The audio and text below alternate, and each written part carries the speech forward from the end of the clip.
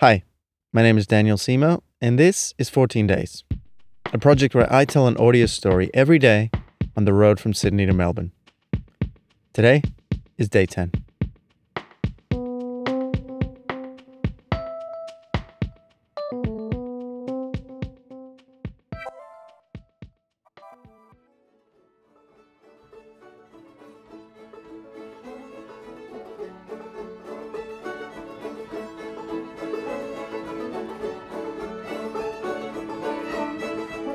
It's American old-time music, sometimes called old-timey, and this music is probably rooted in the Appalachians, which is a broad, long mountain chain in the east coast of America.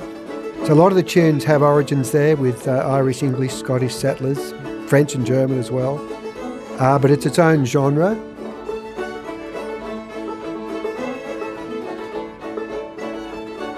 The way I understand the history is, you got in the US a bunch of different people come from a lot of places around Europe and also Africa, and some of the history was, in fact, as I understand it, these African musicians who couldn't get work, so they made a living playing Irish tunes for dancers, for square dancers, and the banjo is an African instrument, but no one's quite sure what the original instrument in Africa is, but yeah, so it's strong African influence. There's a lot of stuff from Ireland, as you can hear in the music, in Scotland and that.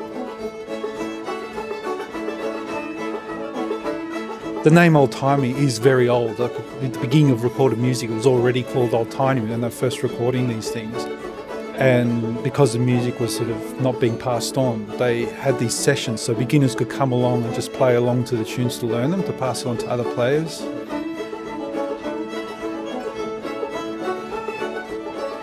Canberra has a strong sessioning community, and it's all born from the National Folk Festival that's been in town for the last 30 years. Where session playing and just playing for fun of it is a big part of that, and so we're just continuing that. Some of us have played bluegrass before, some of us play Irish music, there's the odd jazz player, but this music session's probably been going at least 5 or 6 years. And it's probably a dozen or so people that bring their banjos, fiddles, mandolin, guitar. And we learn tunes, we swap tunes, and we have a lot of fun every week. The more you get into it, the more interesting it becomes, like a lot of things. It sometimes sounds easy to play, but it's very difficult the more you get into it, and very satisfying to play.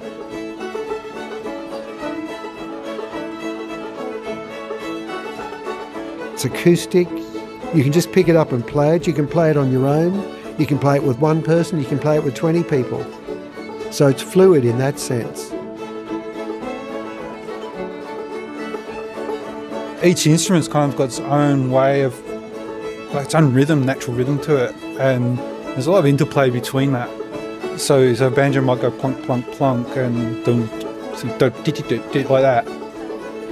But a fiddle might be much more fluid, and if someone's playing one thing, you want to play a bit of a counter rhythm to it to keep it lifted.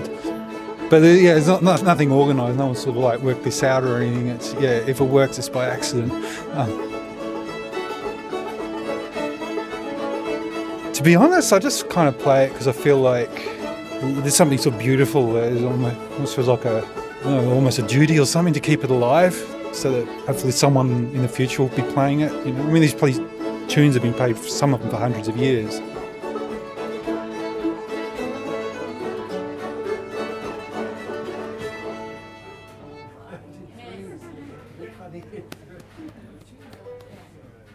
That's the first time we've ever had more banjos than fiddles. Yeah, is that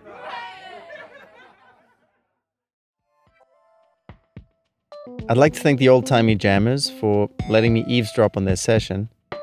And I'd like to thank Nigel at Smith Alternative for putting on these kind of events. Right after the Old Timey Jam, there was going to be a classical open mic. It's kind of weird but nice to sit at a bar and have a small choir practicing as a clarinetist warms up, as some random punters are just having a drink after work. For the Lord God of Israel Christmas.